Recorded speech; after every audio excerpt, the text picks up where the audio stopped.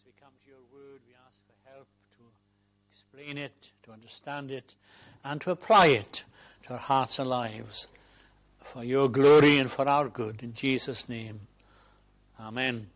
If you'd like to turn to 2 Corinthians chapter 1, we've been looking at some of the verses there, and verse tonight I want to particularly look at is verse 22.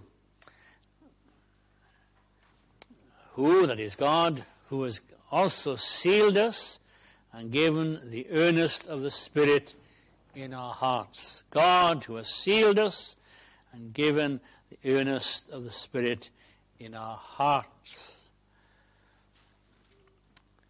I think it was last time I was here and I told you of my travel plans, God willing, this week and next week, and I won't say what they are again, but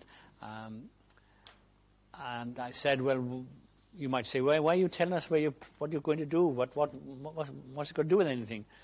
And I said, well, chapter 1 of 2 Corinthians came about because of the travel arrangements of the Apostle Paul.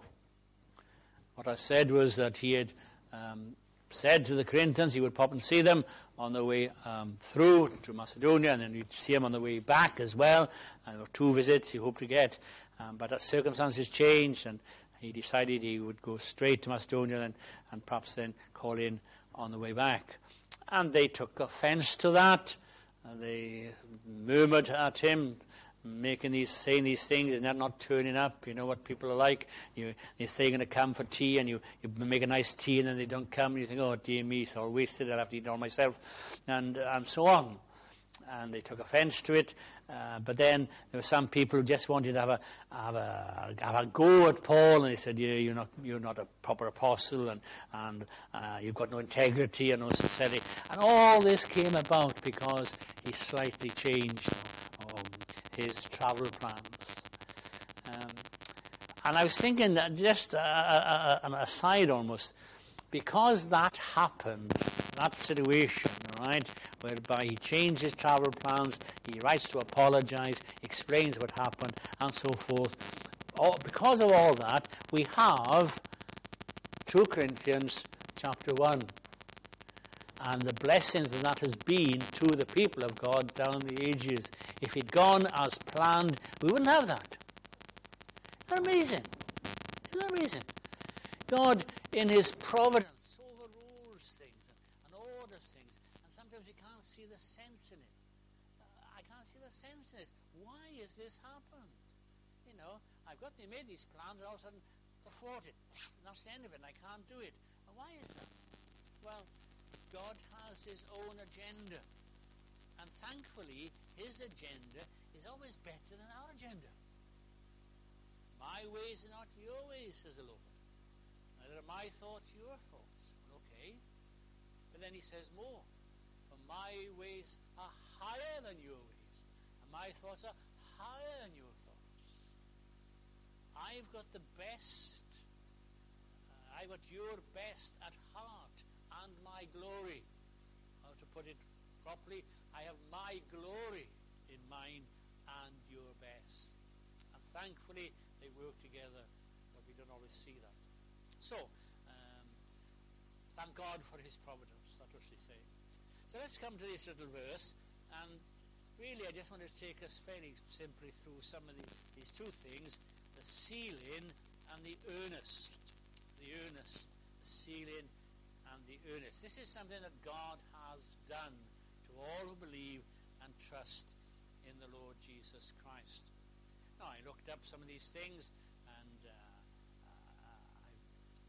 just going to read what I found, which seemed to be very helpful to me, about the sealing in the Bible days.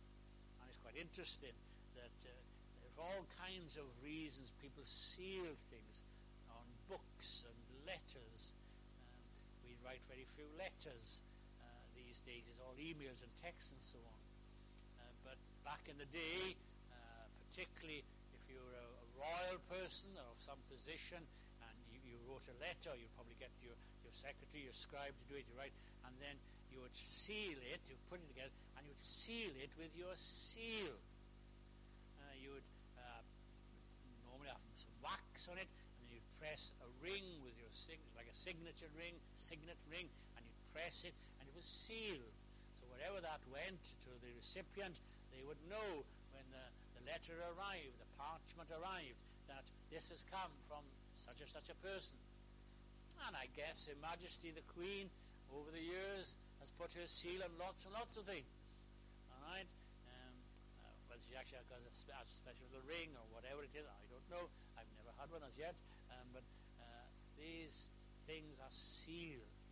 It's a proof of authority. It authenticates from whence it's come. It could be something very important. It could be a deed, a covenant, an agreement. And it's very interesting when you read the references to seals and seal in the Bible.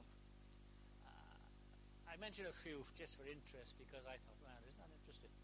But to me it was. The first reference to sealing, all right, this is in English now. I keep saying that because the Hebrew speakers say it different. But the first seal was very nasty. I won't test you, but you will know the story. The first seal that's recorded is in 1 Kings 21. Now don't turn to it unless you particularly want to, but you'll know the story, and it's the story of King Ahab and Jezebel. King Ahab was a bad lot, you know that, right? He was a nasty, wicked, evil king of Israel. Jezebel was his nasty, wicked, evil queen. And they were well met for one another, well matched. And this King Ahab, he had his palace and had all that he wanted, but what he longed for was an allotment. Right? He longed for an allotment. Now, I'm got an allotment. I've got a little friend in Aylsham who's got an allotment, and he loves his allotment. I haven't got an allotment, but I don't worry. I'm swamped. I've got a nice little garden. This king wanted an allotment. And there was an allotment right next door. And he said, well, this is good. This man has got a little allotment there, and he's next door to me. I'll buy it off him. And I'll give him lots of money, and he'll give me his allotment. And if he says he still wants an allotment, I'll buy him another place, somewhere else. He can have an allotment twice the size. I'm going to Bridgend, God willing, my brother-in-law, as part of an allotment community, a little allotment in a corner of two major roads. A very small thing, you wouldn't notice it was there, but it was in a very strategic place. The big boys come down from London, Asda's, and they say, we want that little bit of that land because we're going to build a big new supermarket, and that'll be just handy for parking. So we'll give you a little bit of money for your allotment. The local lad said, push off. Not having an allotment. And I think they were so surprised. Oh, well, we will give you some your money. We'll give you £10,000 per plot. Push off. We're not going to sell your allotment. They were so amazed. And these little local Welsh boys, they were so keen on keeping their allotment. And of course, because they're desperate, the price goes up and up and up. These Welsh boys know what they're about. Up and up and up. And they said, okay, we'll sell it to you for whatever it was. But also, you've got to buy us another plot. Oh, all right. Well, there's a plot down here. Yeah, but that plot's not very good. So we want you to put fertilizer. We want you to dig it up and do this. And they're the best new plot, you can imagine. All over an allotment. Now, that's not the case here in the sense of Naboth doesn't want the money. Naboth knows that he has his allotment because it's been given to him by the covenant God Jehovah. You have to see that in the Old Testament. Land is precious because God decreed that when they went into the promised land, they would all have their little patches, their little allotments, if you like. So this has been passed down to Naboth from generation to generation, and now he's inherited from his father, his grandfather, and so on. This is his. And the king says, I want it. Well, you can't have it. I'll give you lots of money. I don't want your money. I'll give you another one. I don't want another one. This is mine, and I want to keep it mine. And again, you know the story. He goes home and sulks. He sulks. And God delivers from people who sulk. So he goes home and sulks. His wife comes in. And, I'm paraphrasing. Hi, hubby. How are you? How's your day been? Rubbish. What's the matter with you? I'm really sad. Why are you sad? Well, I want this little allotment, and he won't sell it to me. Oh, poor old. You can see it, can't you? And she says, you're the king. If you want the allotment, you have it. No, you can't do it. So, she connives a plot. She connives a plot against Naboth to say that people have heard him blaspheming God, and the penalty is death. And she gets people to sign it and false witnesses, and we're told this. So she wrote letters in Ahab's name and sealed them with his seal. She got hold of his signet ring, or whatever it was, and she sealed it with his seal and sent the letters to the elders and the nobles that were in the city. And you know the story. They have these letters from the king. He accuses this man. They bring him before false witnesses, and poor Naboth is put to death. So, king has his allotment, but it never did him any good. Elijah went and spoke to him. Hast thou killed and taken possession? Thou shalt speak unto him, saying, Thus saith the Lord, in the place where dogs licked the blood of Naboth, shall dogs lick your blood, even yours. So there you are then. And his wife suffered the same, as you know. Now, that's so sad. But seals were important. This appeared to come from the king, and it was the king's wish.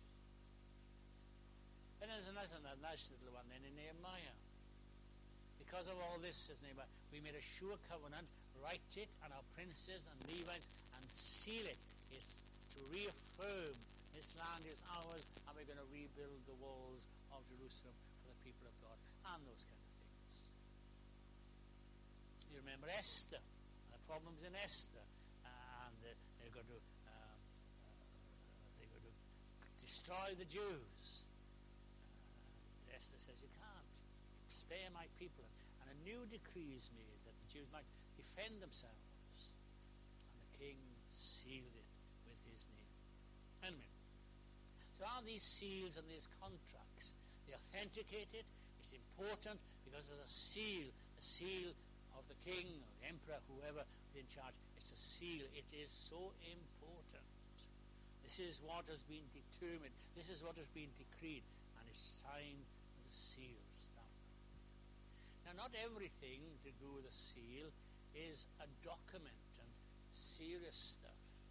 There's some very tender things which I just mentioned in passing in the Song of Solomon. Let me read it to you. Set me as a seal upon thine heart, as a seal upon thine arm. For love is strong as death. Jealousy is as cruel as the grave. The gold coals thereof are coals of fire, which hath a most vehement flame. The woman is saying to her beloved, such is your love for me. It's like a seal on my heart. It can never be removed. It can never be broken. It's sealed for time and eternity. Lovely little thought. Well, one thing just to finish on that seal is the fact that in Daniel, we talked about these writings of Daniel, they are to be sealed. Seal up the vision and prophecy. All right? Seal it. And then, towards the end of Daniel, we read this, but thou, O Daniel, shut up the words and seal the book, even to the time of the end. Many shall go to and fro, and knowledge shall be increased. So God says to Daniel, here are these scrolls. Here is, if you like, the purposes of God, all figuratively speaking, they're all in these scrolls, and it's sealed, and they're to remain unopened until the time. Move on many hundreds of years later, and you come to the New Testament. Just a few little references in the New Testament. There are only 4 really, in the Gospels and Romans, Timothy, where we're told he has received this testimony, has set his seal that God is true, and is the Lord Jesus Christ. He had the seal of God, as it were, upon him. The foundation of the Lord stands sure, having this seal, the Lord knoweth them that are his. It's as if God has put his seal. These are mine. They belong to me. I chose them. My Son will die for them. The Spirit will work in their hearts. They are mine. This is my seal. But what is interesting, going back to Daniel, is that when John is given a vision of heaven, you'll remember that there are some books, or scrolls properly. There are scrolls that he would love to see and love to know what's in them. You've got these scrolls, and they talk about the purposes of God, what God will do. So, let me read it to you, Revelation 5. And I saw on the right hand of him that sat on the throne a book written within and on the backside, sealed with 7 seals. So here's these scrolls, and they're sealed, and there's 7 seals. So John wants to know what's in them, what do they contain. And most commentators would link that with Daniel. These are the same scrolls that have been given to Daniel for revelation of what will happen in the last days. And here's John, and he longs to see what's inside. He longs to have them read, or to read them. And I saw a strong angel proclaiming with a loud voice, who is worthy to open the book and to loose the seals thereof. These are so important. This is a revelation of God's purposes. So, who is worthy? And there was no man in heaven or in earth, under the earth, that was able to open the book and to look thereon. There was nobody worthy. Oh, the angels of heaven, there was none worthy. Michael, Gabriel, none worthy. Great men, women, none worthy. And John wept? Wept because there was no one worthy. In the whole of the glory, the whole of creation, there appeared none worthy. One of the elders said, weep not. Behold, the Lion of the tribe of Judah, the Root of David, has prevailed to open the book and to loose the 7 seals thereof. Hallelujah! There is one that's worthy. And he is worthy by virtue of his accomplishments. He has prevailed. He has prevailed. He has accomplished. He has finished a work. The work his Father gave him to do. What was that work? Well, it was an easy work. No, it wasn't. Or was it a very difficult work? Yes, it was. It was the worst work that you could ever think about, beyond our thinking, because it involved the second person of the Trinity coming to earth, taking upon him flesh and blood. He humbles himself. He becomes as fashion as a man. He's obedient to death, even the death of the cross. Here he is, the Lord of glory. He sets his glory aside, as it were, not his Godhead, but his glory and the manifestation of that Godhead. And he comes and he lives as a man. He walks around Nazareth and Jerusalem. He's a man. He's a carpenter. He says amazing things. He does amazing things. What manner of man is this? He can even the wind and the sea obey him. He controls nature. He feeds 5,000 folk plus out of the 5 little loaves and 2 fish. He heals people. He brings them back from the dead. Who is this? Well, he's God in the flesh. He's come to do a work. But not just healing and delivering and raising.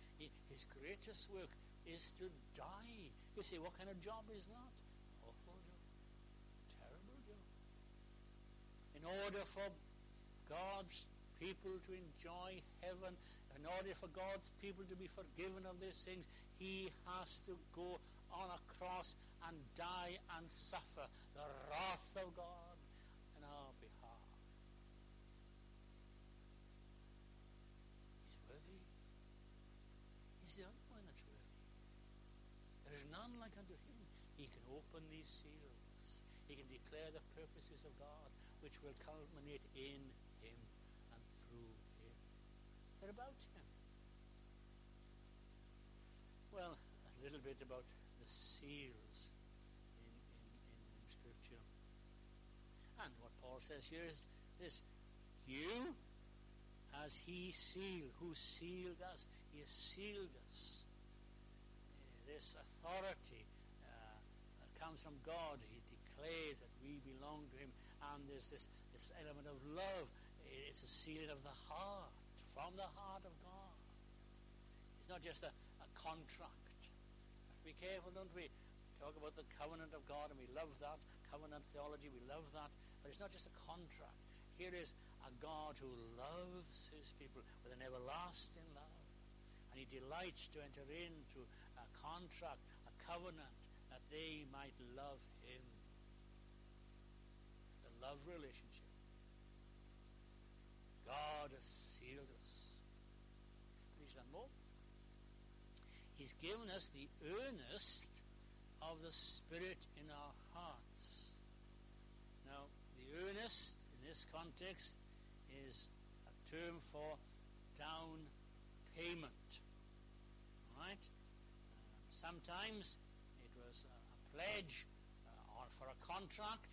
In other words, there's a job to be done, and it's going to cost X amount. The person who's going to do the job will say, well, listen, I need a down payment from you. Right? You've got to, there'll be the finished amount when it's done, but meanwhile, I need something on account. Down payment that will guarantee that you will pay me at the end. And there are various things we can do about making a down payment. What was important in this context, the word meant more than, well, I've got a nice watch here, I'll put this watch as a down payment, and when you finish the job, I'll pay you in cash. It's different, see? Down payment is different to the final settlement. In those days, if the final payment was to be in gold, then the down payment had to be in gold. Finance in silver, down payment in silver. Payment cash, down payment in cash. It had to be of the same kind. Now, I know I've used this illustration 5,000 times, so those of you who've heard it again, well, just bear with me one more time. There might be somebody who's never heard it, and I like it anyway. My mother used to make corned beef pies, right? Like a big tart.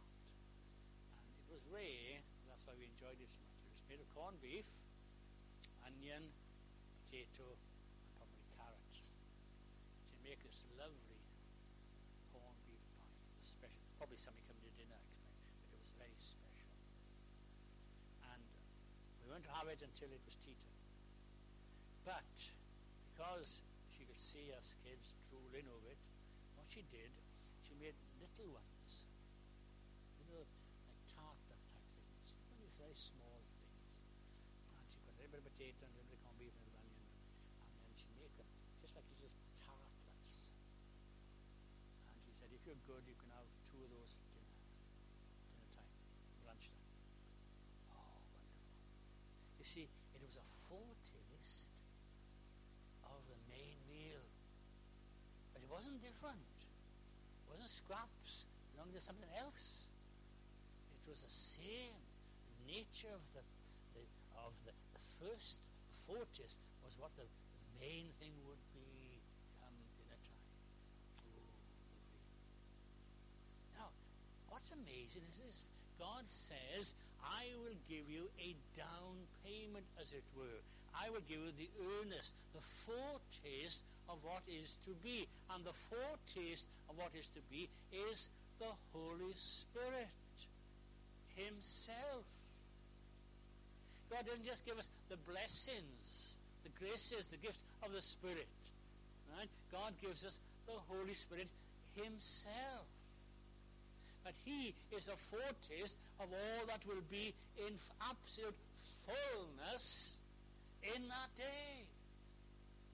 So, and we can expound that in so many ways. So, for example, one of the blessings that God gives by his Spirit is joy, Christian joy.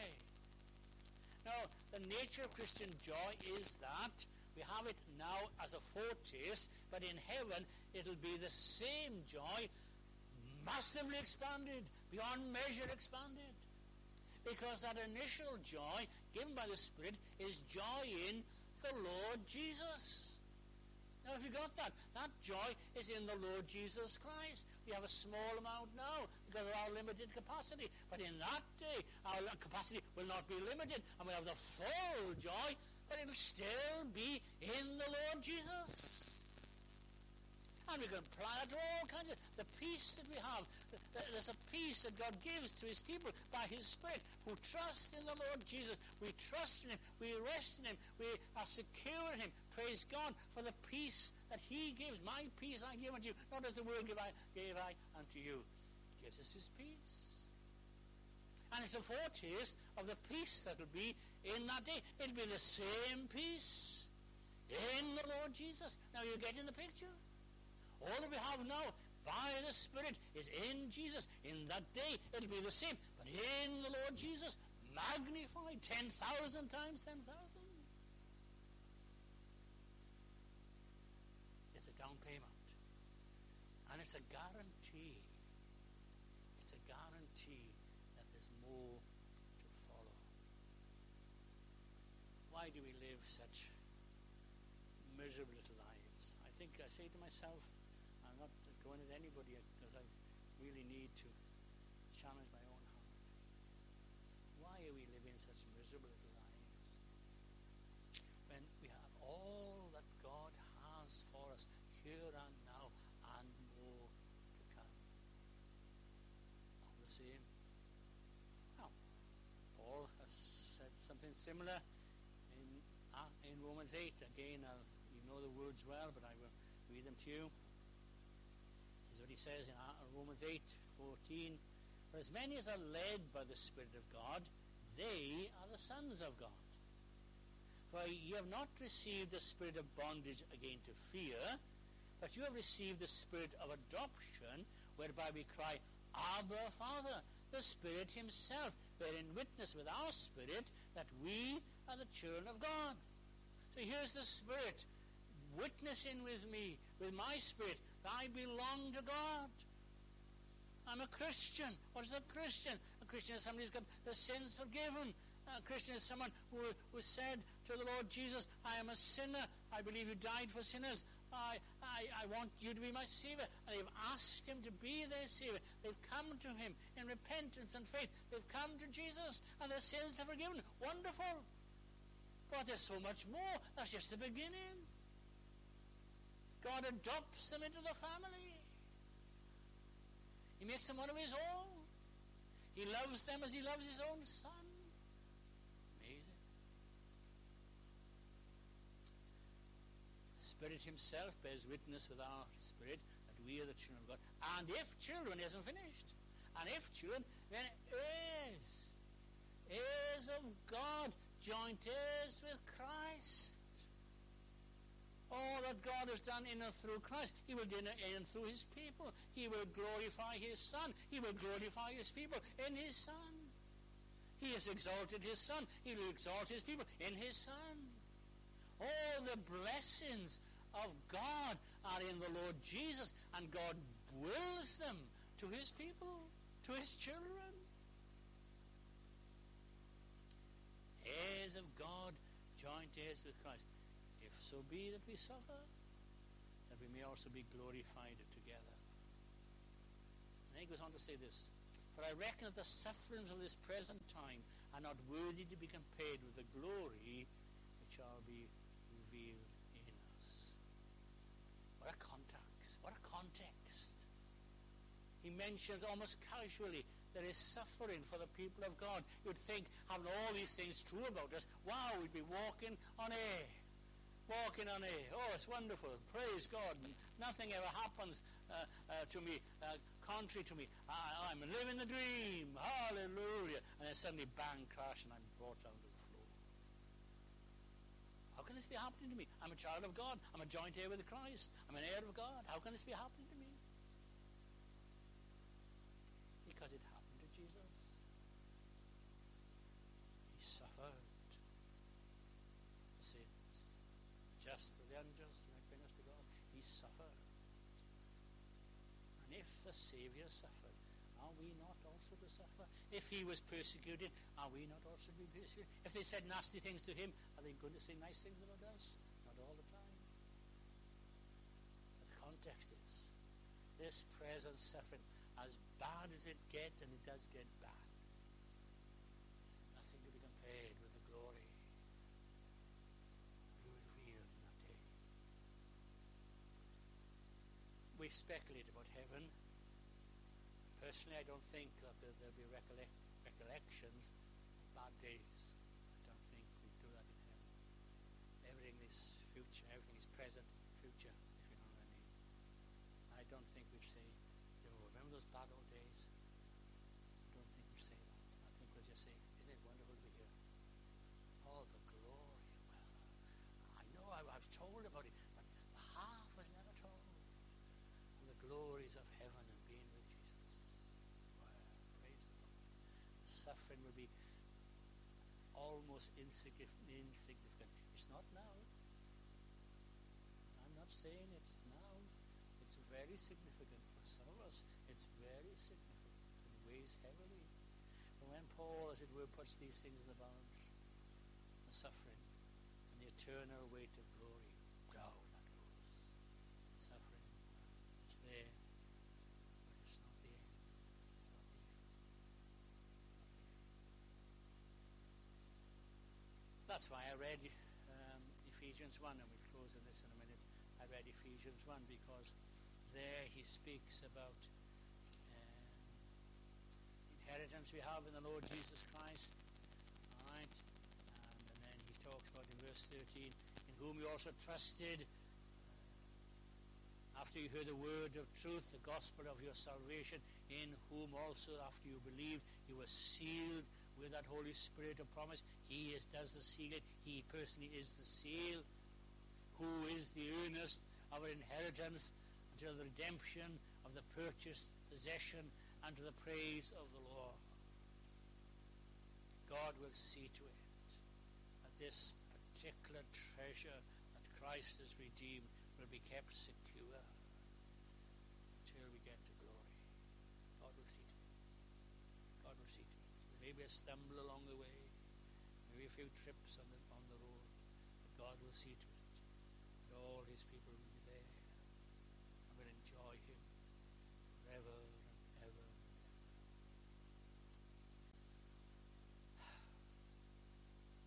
So, this is true of all believers, but it's only true of all believers. It's not true of the world. It's not true of unconverted people. It's not true of religious people. It's only true of those who've trusted in Jesus the Savior, who has sealed us and given us the earnest of the Spirit in our hearts. If that's not your experience, I pray and plead with you. Seek him, cry to him, give him no rest until he gives you this. Assures you you are his, he is mine, I am his, by faith in Jesus. Let's pray. Father, we thank you for your word. Some things are just beyond us. We confess we use the words and the phrases and Bible words and Bible phrases, but sometimes it's just beyond us. Just beyond us. But Lord, that thrills us. We're happy with that. We'd rather be things beyond us that we can look forward to than ordinary things which we can understand, which don't mean so much.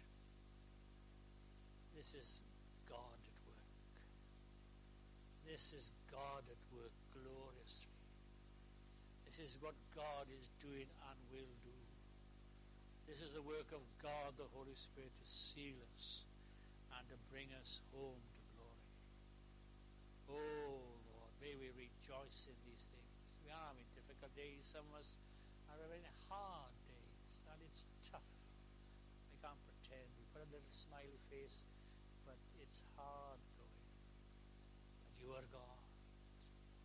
By your Spirit, you will just keep us going until that day. Oh, how glorious that day will be. Hallelujah. Amen. Amen, amen, amen.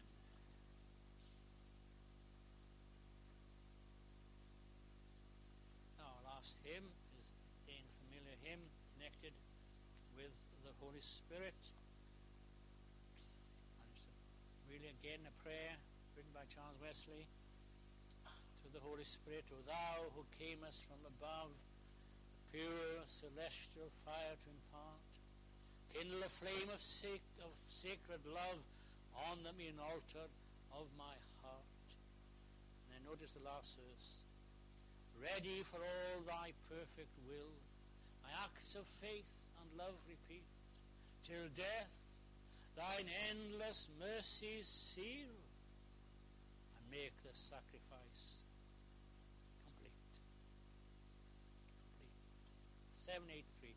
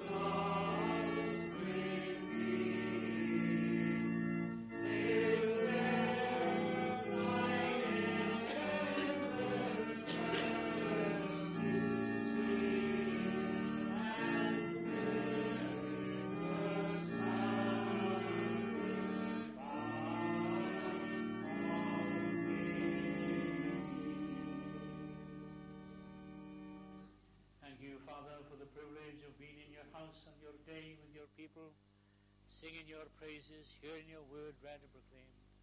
Thank you for the privilege. Oh, Lord, bless your word to our hearts as we leave this place and go out to a world that is dark and dismal and depressing. Grant us to live above it and beyond it because of who we are and what we are in Christ. Bless your people, Father. Bless us that we might be indeed known as the people of God. And now may the grace of the Lord Jesus Christ, the love of God the Father, and the sweet fellowship of the Holy Spirit rest and remain upon God's people here and everywhere until he shall come, then forevermore.